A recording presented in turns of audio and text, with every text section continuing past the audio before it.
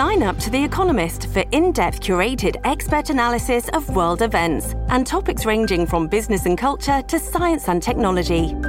You'll get the weekly digital edition, online-only articles, curated newsletters on politics, the markets, science, culture and China, and full access to The Economist Podcast Plus. The Economist is independent journalism for independent thinking. Go to economist.com and get your first month free. Mom deserves the best, and there's no better place to shop for Mother's Day than Whole Foods Market. They're your destination for unbeatable savings, from premium gifts to show-stopping flowers and irresistible desserts. Start by saving 33% with Prime on all body care and candles. Then get a 15-stem bunch of tulips for just $9.99 each with Prime. Round out Mom's menu with festive rosé, irresistible berry chantilly cake, and more special treats. Come celebrate Mother's Day at Whole Foods Market. Welcome to the New Books Network. Hello, everyone, and welcome to the New Book Network podcast. I'm Deidre Tyler, host of the channel. Today, we'll be talking with Kaitlin Sidorsky and Wendy Schiller, authors of Inequality Across State Lines: How Policymakers Have Failed Domestic Violence Victims in the United States. And correct me if I did mispronounce your name. It's Kaitlin Sidorsky, but you were close. Thank you. Can you tell us about how did you begin this process, and tell us something about yourselves? Kaitlin, you want to take that first? Sure, no problem. We started this when I was still in grad school, and Wendy was the chair of my dissertation committee, and I was getting towards the end of my dissertation, and could see that the really heavy lifting of the project was coming to an end, and it would end up being a book later on, but the real heavy lifting was done at that point. And Wendy had suggested a new project for us both because she was finishing up her work on her latest book at that time. And she said she was interested in going and learning about women's inequality in the United States and how state laws affected this, women's inequality in comparison to other women. And so we kind of embarked on this new research project, which was generally about women's human security, and then focused a little bit more specifically on women in domestic violence, because we could focus and we could talk a lot about women in sexual violence, which is a really important topic. But we felt that there was a lot to say about domestic violence policy in this country that had not been said yet. It had not been studied and really understood as well as it could be. So that's how it started. Was an idea originally from Wendy, and then we just kind of took it from there. And that was about 8 years ago, and it's been a really fruitful project since. Yeah, I can only add that as women, we think about American politics and we think about the federal government, and we're seeing this, of course, right now with differential in terms of access to reproductive rights and choice, among other things, that the federal government can be the solution, either Congress or the Supreme Court, or then of course that can turn depending on the composition of the Supreme Court. But in fact, so much of women's daily life is controlled or affected by state law and state practice and the implementation of local law enforcement practices, judicial rulings, social welfare agencies. So much of it is determined at the state level. And we felt as academics that our profession, political science and public policy, just didn't pay enough attention to the importance of local governance and local laws in making sure that women stayed safe. You start off by talking about the story of Morgan and Leah. Tell us how important this case is to the examples that you give about domestic violence. I think it's incredibly important because their stories really, and what happened to them, are really illustrative of the problems of federal and state law. Federal law says, via VAWA, the Violence Against Women Act, and the Lautenberg Amendment, that you are not allowed to possess a firearm or purchase a firearm if you have been convicted of a domestic violence misdemeanor or if you're under a domestic violence restraining order. But that law at the time was excluded dating partners. So, Morgan Rogers, before she had Leah, she was not protected under these laws, meaning her abuser, her boyfriend at the time, could have abused her and still had even gotten convicted, and he would not have had his firearm taken away from him. Once she had Leah, then she was protected technically under federal law, but the state of Virginia at that time where she lived did not enforce federal law. So yet again, it is illustrative of the kind of problematic nature of passing a federal statute and then not trying to enforce it. So if you read the book, it's detailed a little bit more closely, but her abuser, the father of her child, one day came into their home and shot and killed both her and their 2-year-old daughter, and then fled the scene and fled from the police chase and got into a car accident where he died, and the other car that he hit, the 2 people in that car died. So, it was just an incredibly tragic story of not only what happened to Leah and Morgan, but what also happened to those other 2, random strangers to this story. And all because, in part, federal law was not followed by the state of Virginia, to no detriment to the state of Virginia. There is no consequence to any state that does not follow federal law in this area. So it's really a problem.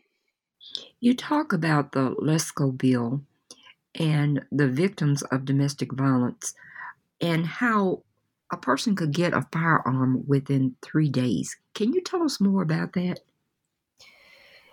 In terms of the loopholes, in terms of there are so many loopholes in preventing that domestic violence abusers can jump through to keep their firearms or to get new firearms, because the way of enforcing either state law or federal law, for example, the Lautenberg Amendment, expanded on the Violence Against Women Amendment. This is 1994 for VAWA, 1996. It's a long time ago. The Lautenberg Amendments passed, and what it did was say that federal law says if you are convicted of misdemeanor domestic violence offense, you cannot have a weapon.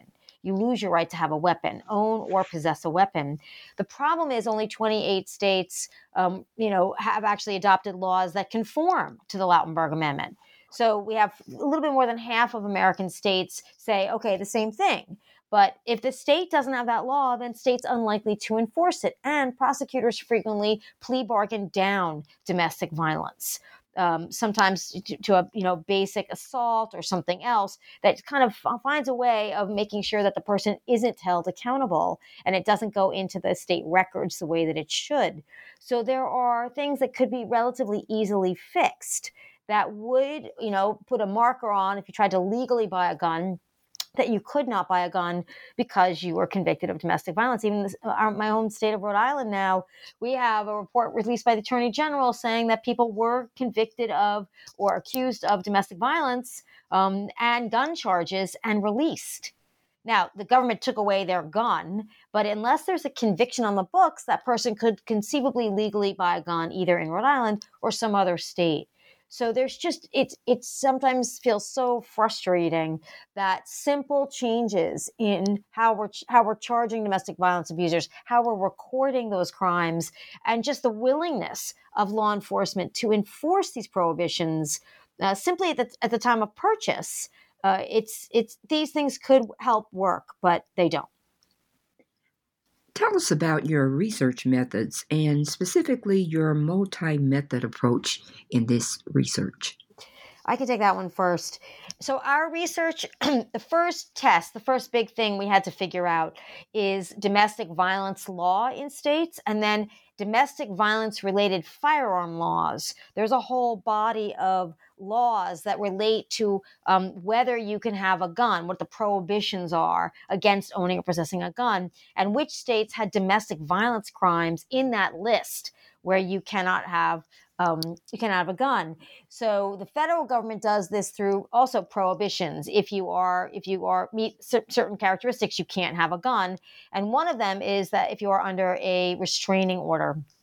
So we had to look to see which states had which laws. And to use a guideline, we used a report called the Committee on the Status of Women from 2015 that had a short chapter on women's security and safety. And they selected 8 basic laws on availability of getting a gun based on whether you had been convicted of domestic violence. So we took those 8 laws and we looked to see around the whole country. First, we started with only 16 states. Then we went to 25 states. Then we went to 50 states. That's why, frankly, it took as long as it did, because there's no national database for this now. We have it now. One other researcher, April Zioli out of the University of Michigan, she has a database of this kind as well, but it's taken years for all of us to collect this data. And so it was a long process to confirm which states passed these laws and when did they pass them, because we really wanted to know what prompts a state to pass this law or what prevents a state from passing the law. So we went back to 1990 all the way through 2017 to track how these laws evolved over states over time. So it took a lot of individual work and it took a lot of research team work to really comb the internet, comb records wherever we could, and create a new original database.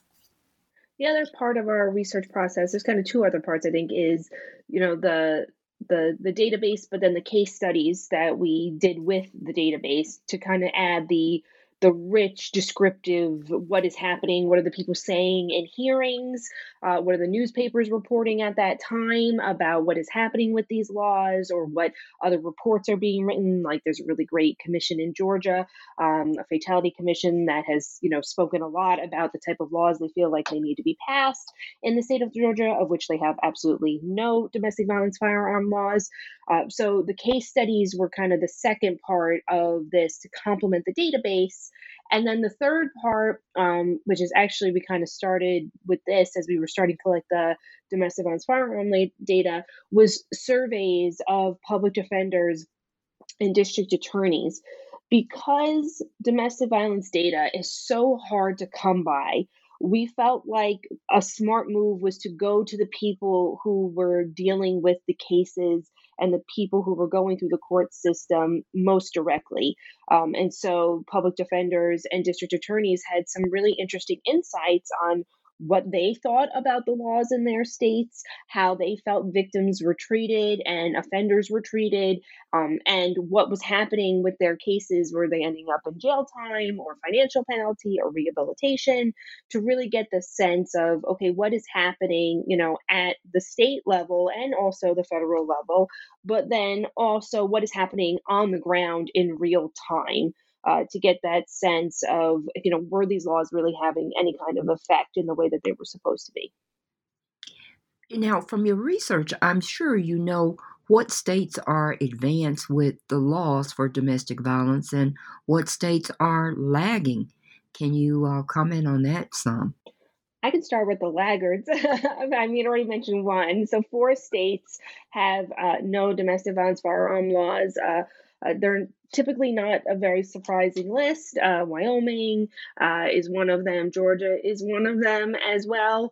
They're typically very conservative. They are also states that have also not only not passed domestic violence firearm laws, but have also attempted to either directly go in direct contest with federal law, saying that law enforcement agents, for example, may not be able to actually enforce federal firearm prohibitions at all, even domestic violence firearm prohibitions, or have tried to reinstate offenders' rights, Second Amendment rights, by allowing people to expunge their misdemeanors after a certain amount of time, just in case they might be subject to a domestic violence firearm law, even if it was at the federal level. So they are really problematic. Mississippi is another one, and they're the ones that really just have really fallen well behind the other states.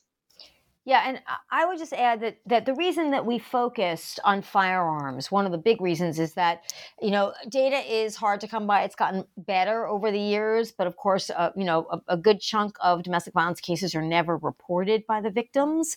And even when they are, it's up to the states to report that data to the federal government, the FBI, Uniform Crime Reporting System in particular. So it's hard to get the data. But what we know, at least from the Centers for Disease Control study, and then, of course, Congress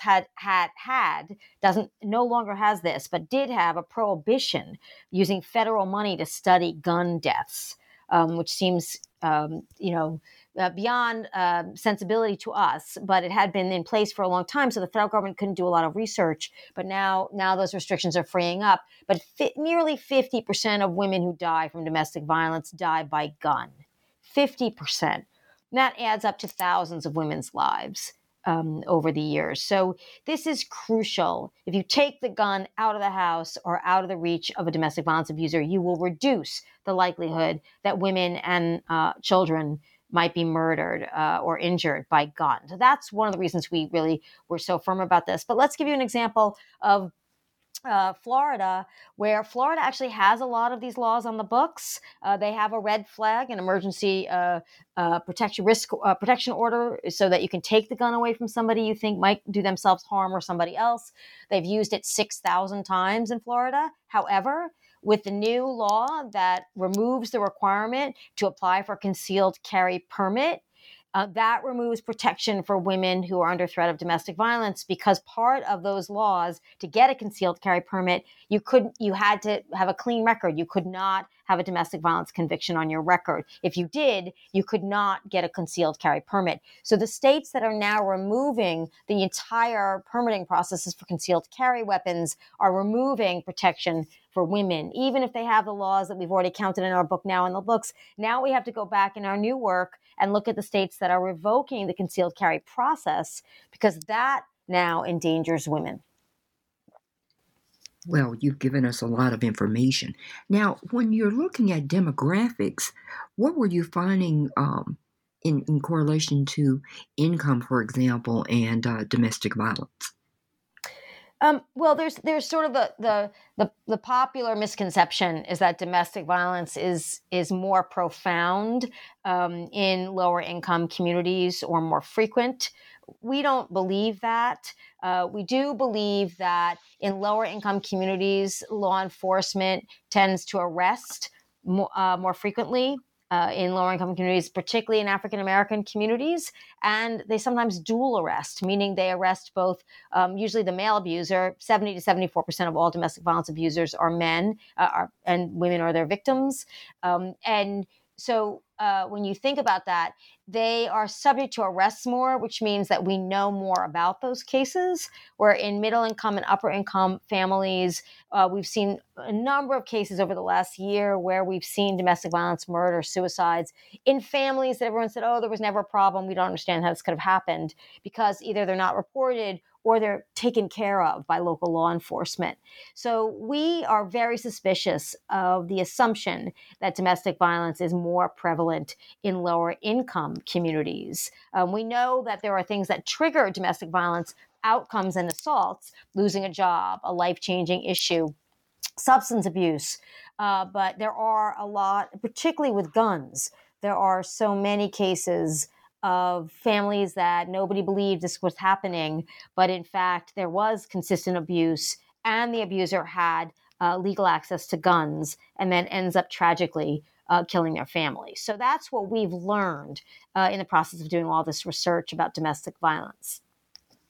And I think it's also about the services that are available for, people in lower income communities, right? So we just were attending a webinar called Bearing the Burden out of UConn, which is also sponsored with Brown.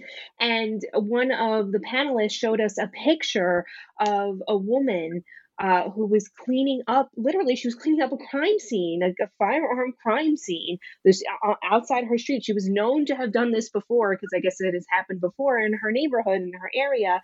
And it's those kinds of things, those kinds of services that don't exist, or don't exist to the same extent that they do in other communities that are wealthier. giving those kind of communities who have frequent levels of domestic violence or have gone through something tragic like a public shooting like that, giving them the resources, such as access to therapy or mental health services so that they can work through the trauma that they have experienced doesn't exist in lower income communities in the same way that it exists in middle or upper class communities. And so I think that's the other part, is that, the consequences of that kind of violence happening in those communities is just, forgotten. No one is thinking about them and what they're going through, having lived through it. Yeah, I would just add to that language barriers can also be something that interferes with the successful implementation of domestic violence laws. We talk in the book about something called the lethality assessment program. I know that in states like Utah, for example, they do have police departments that administer lethality assessment, and that is really police officers, law enforcement asking the victim a series of 11 questions to try to determine whether the incident that they're responding to could turn into something lethal, where there be mortal danger to the victim and or their children. And this is a very effective tool initiated originally by the Maryland Network Against Domestic Violence. And we see that if there's a language barrier, that tool has to be administered in the language of the victim. And so you may say, well, Spanish, a lot of people speak Spanish in America, but we have a lot of diverse communities in America, immigrant communities.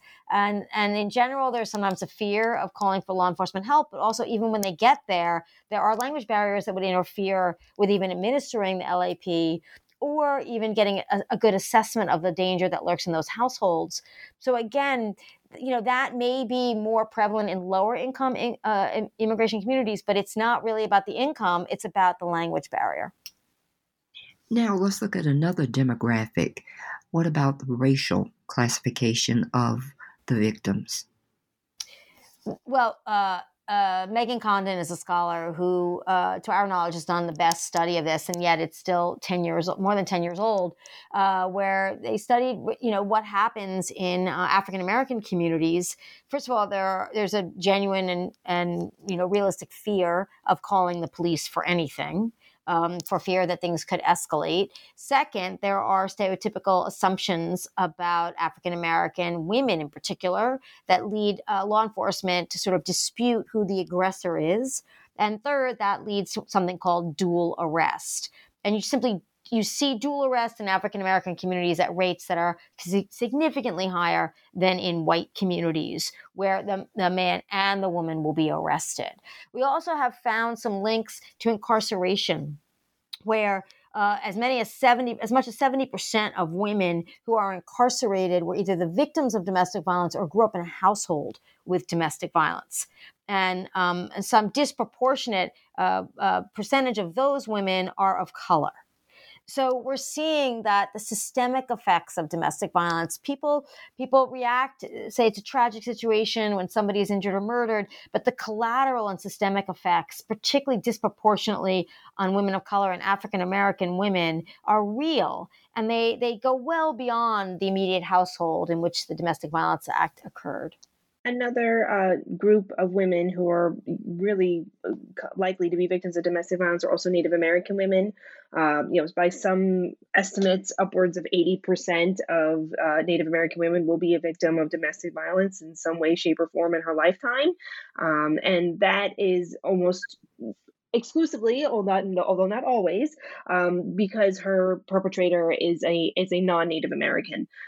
So it's hard to find someone who has not been a victim of domestic violence if you identify as Native American, which is really sad because there's not much that can be done in a lot of Native American communities if you are the victim, if your perpetrator is non-Native American, because you need a very special type of criminal jurisdiction that you need to go through a pretty lengthy and costly process to get passed and instituted by and approved of by the federal government in order to actually prosecute the individuals who are abusing the women your tribal community. Technically, federal prosecutors can prosecute these people. They typically don't. They typically just let it go, and therefore the repeat abuse happens again and again and again, and tribal governments can't do much about it. So it's really just a shame that that's the state of what it is for Native American women in this country. And again, that's a really key point about where we passed a federal law, 2013, the Reauthorization of the Violence Against Women Act, contained a provision that would then grant tribal communities the authority, as Kaitlin Sidorsky says, but it's a very cumbersome and expensive process for the tribal nation to adopt this sort of criminal jurisdiction. It takes years. They have to meet all these requirements. They can get grant money from the federal government to do it, but we're studying the number of tribal nations that do this, and the number is quite low. However, the good news is that when they do adopt it, they have a number of prosecutions that are successful that reduce the incidence of domestic violence. So it's a federal mechanism that could work if it was more readily accessible to tribal nations and easier to implement. And this is where our plea in this book is for the average citizen to say, what seems to work and what should we encourage and ask for to work from government to protect women? And what's the best level of government to ask for that at? You know, the local community administering on LAP, the states passing tougher firearm ownership and possession laws and ownership, purchase laws for domestic violence abusers. And then again, the federal government, if you're going to pass something that's supposed to keep women safer, make it easier to implement. Chapter 2, you talk about the federal action and domestic violence. What is the federal response overall? The federal government does not prosecute that many domestic violence cases as a whole. It sets a federal standard. That's what the Violence Against Women Act is. It's a federal standard adopted first in 1994 that says that this is a crime.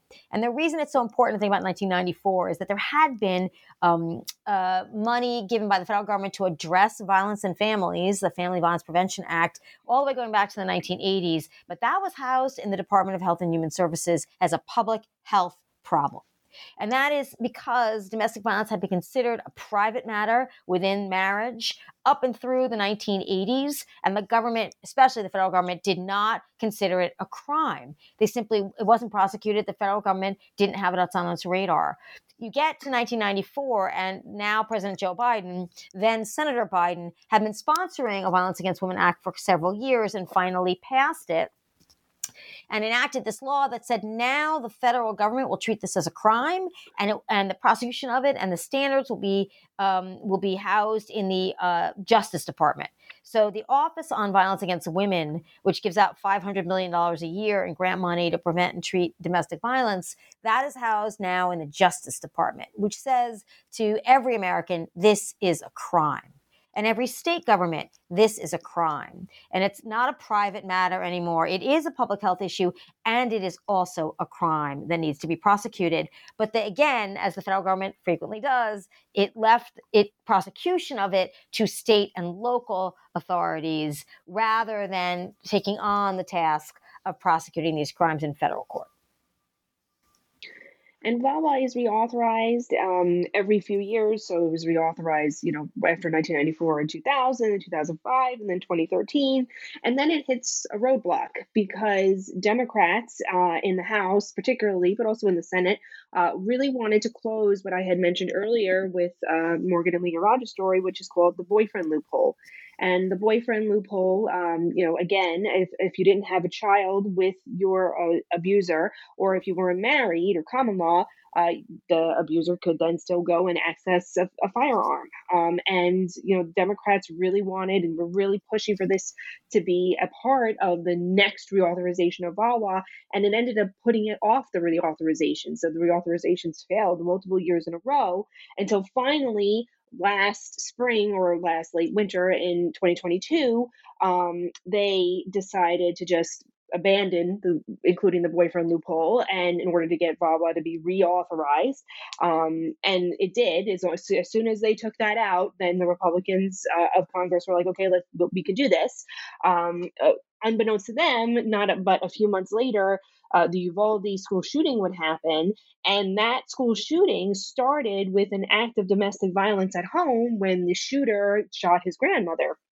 And then went on to, unfortunately, to the school. And in response to that incident, the Bipartisan Safer Communities Act was passed in June, and part of that was closing the boyfriend loophole. So it's a really interesting policy history because the boyfriend loophole was a sticking point for so many years in getting VAWA reauthorized, which is directly related and says in the title that it's about violence against women. And it couldn't be a part of that law, but it ends up being part of a law that is in response to a school shooting instead. You looked at 6 different states and you did case studies. Was there something really that you found out from these 6 states that gives us a clue about domestic violence? I think how what's so fascinating about these 6 states and really digging into them is how on its surface, you ask pretty much anyone and they'll say that they don't agree with domestic violence, and domestic violence should be, obviously addressed, and people should be prosecuted, and, women should be safe in their own homes. And that is very, that's common, common sense, conventional wisdom opinion. But then the moment you start to ask those questions, but apply it to something that is as partisan and polarizing as gun control, then people start to change their tune. And then it starts to go, well, their Second Amendment rights. Well, who's going to be actually in charge of, confiscating that weapon? Or, I had read as part of this, research, someone in Georgia, again, one of the states that doesn't have any of these firearm laws, was like, well, you really can't take a firearm away because that's their property and they need to be compensated for it.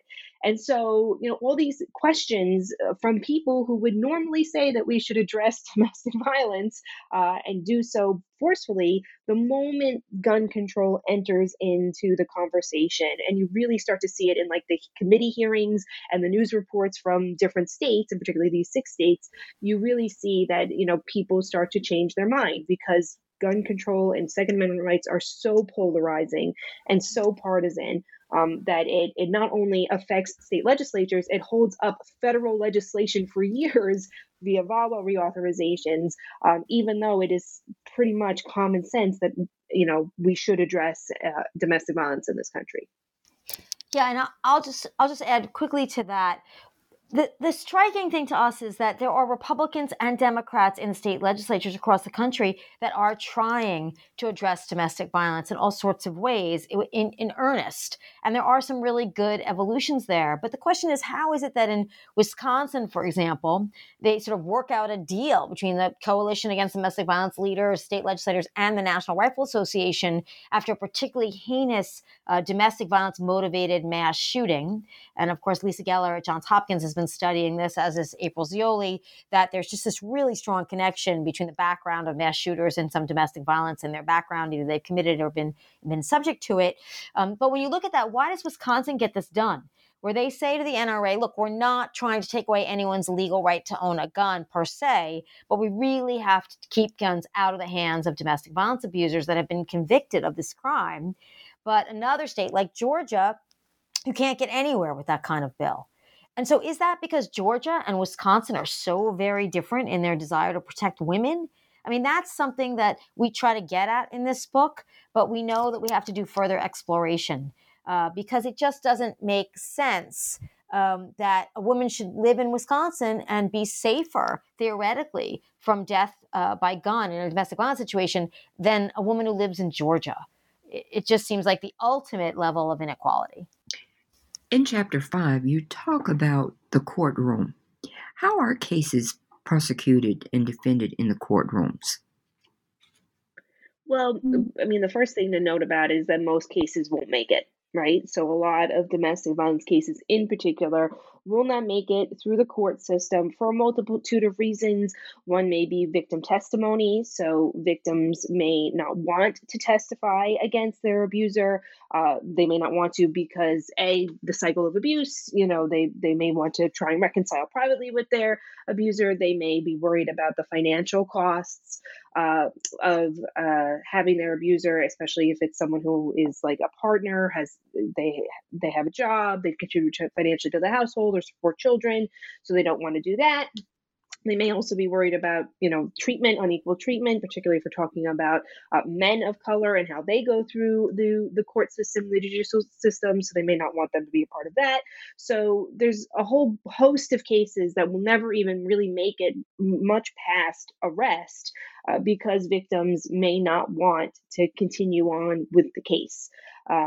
And that is problematic for actually potentially holding the abusers accountable and or getting them the help they may need, because a lot of domestic violence cases and the sentence a part of that sentence may be getting some type of therapy, right? Getting some type of help to help understand why people abuse, what they're doing, what are their triggers, how do they not do this again.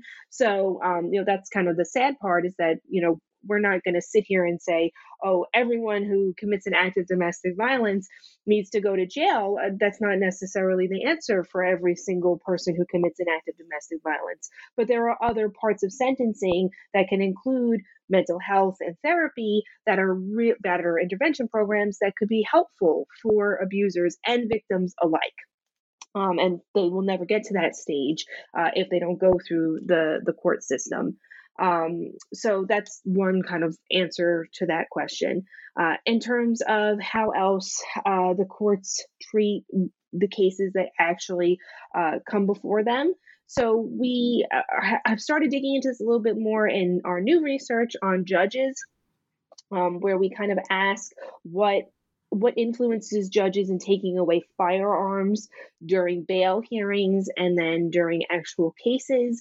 And we're finding that in particular, a state having a gun surrender law explicitly written in their statute is a good contributor to a judge actually removing a firearm. So that's really great. We haven't found evidence that ideology of the judge or of the state that they're in is influencing their decisions. So that's, I think, positive because it means that the judge's ideology and feelings on potential Second Amendment rights are not, as of right now, from what we can tell, influencing their decisions to take away a firearm during bail or cases more generally. So that's kind of newer research on how the cases are being handled from the judge's perspective. Yeah, and I think the broader story about the courts is that domestic violence takes up a lot of the court's time, because even if a case doesn't make it to trial, it's plea bargain down. Adjudicating domestic violence, I mean, according to our data, can be as much as 40 or 44% of all the cases that prosecutors and criminal defense attorneys deal with, public defenders, they deal with them. That's a huge amount of time and resources that our judicial system has to deal with just to adjudicate domestic violence cases. And so, again, it's something that is a policy issue that is sort of hard to tackle, but really permeates so much of everybody's lives throughout our judicial system, but also, women's daily lives. And we want to draw more attention to it, not just because of itself, but also because of the impact it has throughout our system. The states that have laws concerning victims who are treated as offenders, what about this right to vote? Explain that to the audience. What happens?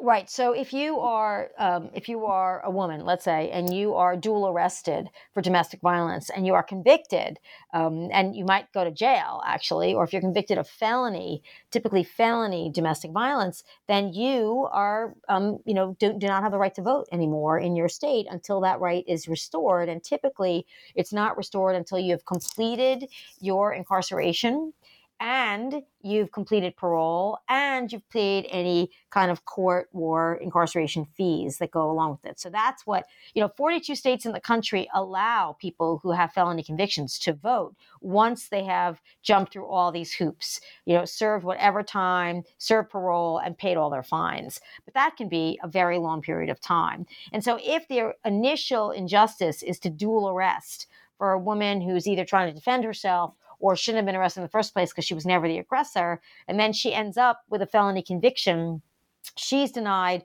her right to participate politically.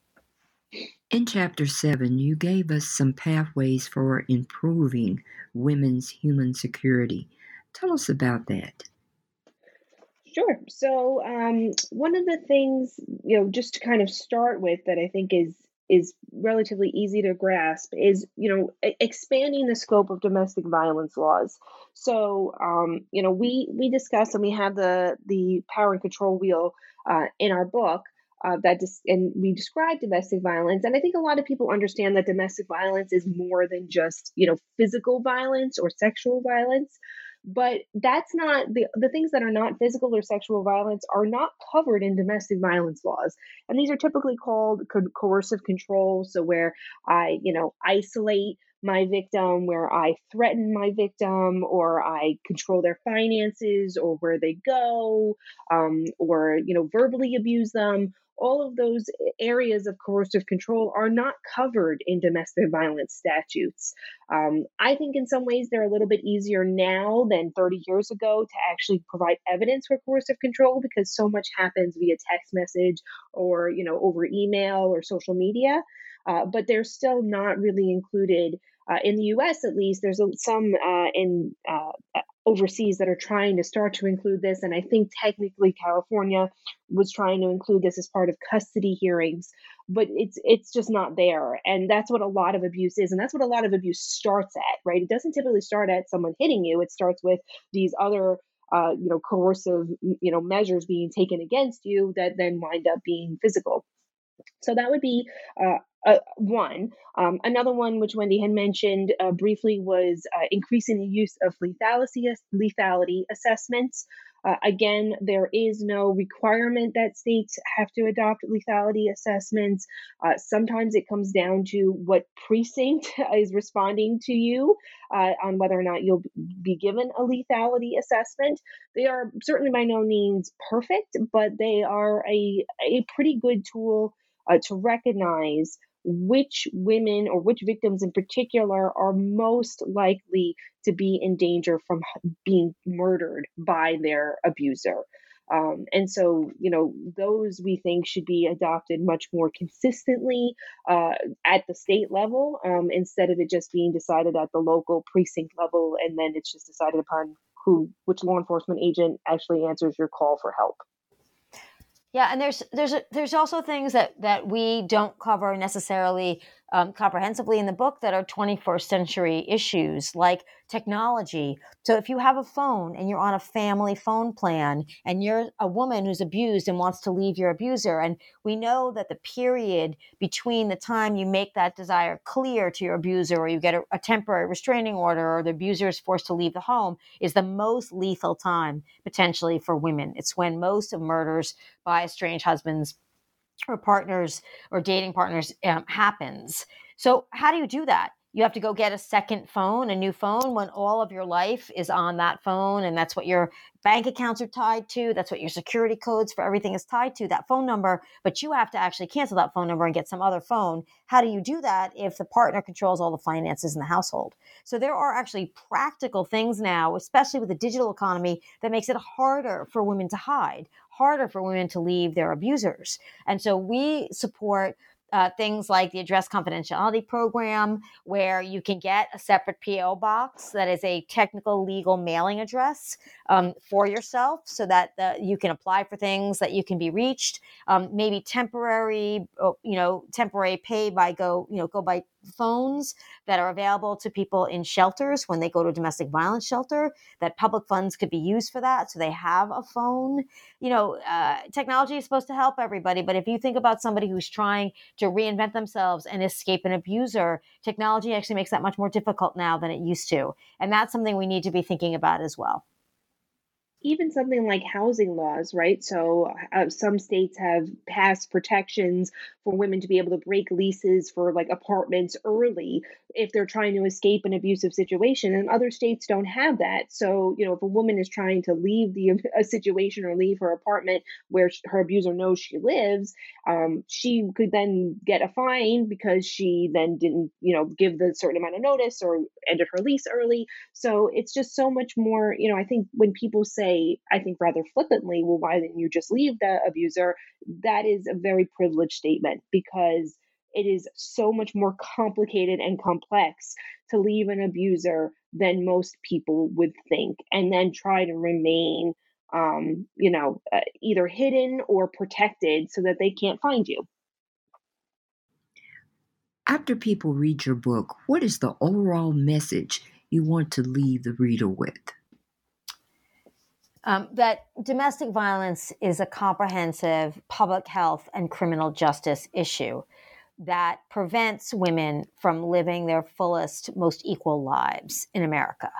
And that one of the big obstacles to ensuring that all women are safe is federalism, is state laws, and the resistance of state legislatures to take guns out of the hands of domestic violence abusers. Well, I've taken up enough of your time. Can you tell us about the next project you'll be working on? I'll tell you about one, and then Kaitlin will end, I think, with another very quickly. We are now looking at the actual funding that the federal government distributes across all states and to organizations, state governments, local governments, from the Office on Violence Against Women over the last 15 to 20 years, to see which states get more money versus less, fewer grants, what do those grants do, who are they given to, which organizations, and is there any relationship between the steps that states take to keep women safer, adopting laws, enforcing laws, and doing best practices, and the amount of money they receive from the federal government? Or is there a big disconnect between what the federal government funds and what states are actually doing? And do we need to tighten that relationship up and hold states more accountable for what they're doing in order to receive federal funding? And then the other two projects beyond that we're working on are one I've already mentioned, which is the judges. So, we really dug into the district attorneys and the public defenders to understand their perspectives of what's happening with the cases they handle. But at the end of the day, the judge is the one who could really make or break how safe a woman is at the end of the day, because they get to decide bail, how high bail is, what are the conditions of bail, and of course, whether or not firearms are a part of that. As well. And then if there's any follow-up. So we have a survey out to judges across the United States right now who handle domestic violence cases, and we're really digging into the implementation aspect, right? So we did a lot of the adoption and formation in this book, and now we're looking to see how it's actually implemented and if it's implemented well. And then our final project is, I had also kind of tangentially mentioned, was digging into domestic violence on Native American communities, specifically those special criminal jurisdictions that only 31 tribal nations as of now have implemented to try to allow them to prosecute domestic violence that occurs by a non-Native American to a Native American on tribal lands. And again, very few of these tribal nations have actually implemented this. They are, from what evidence has been provided, they are successful and they do their job. But it's a big hurdle for a lot of these tribal nations to be able to actually adopt these. And we're trying to understand that kind of mechanism a little bit more, in the hopes that maybe it could be made a little bit easier in the future so that more tribal nations can actually have the power to prosecute those who commit crimes against their members. Well, thank you so much. And we'll be looking forward to all of those projects. And again, thank you for being on the podcast. Thank you for having us. Thank you.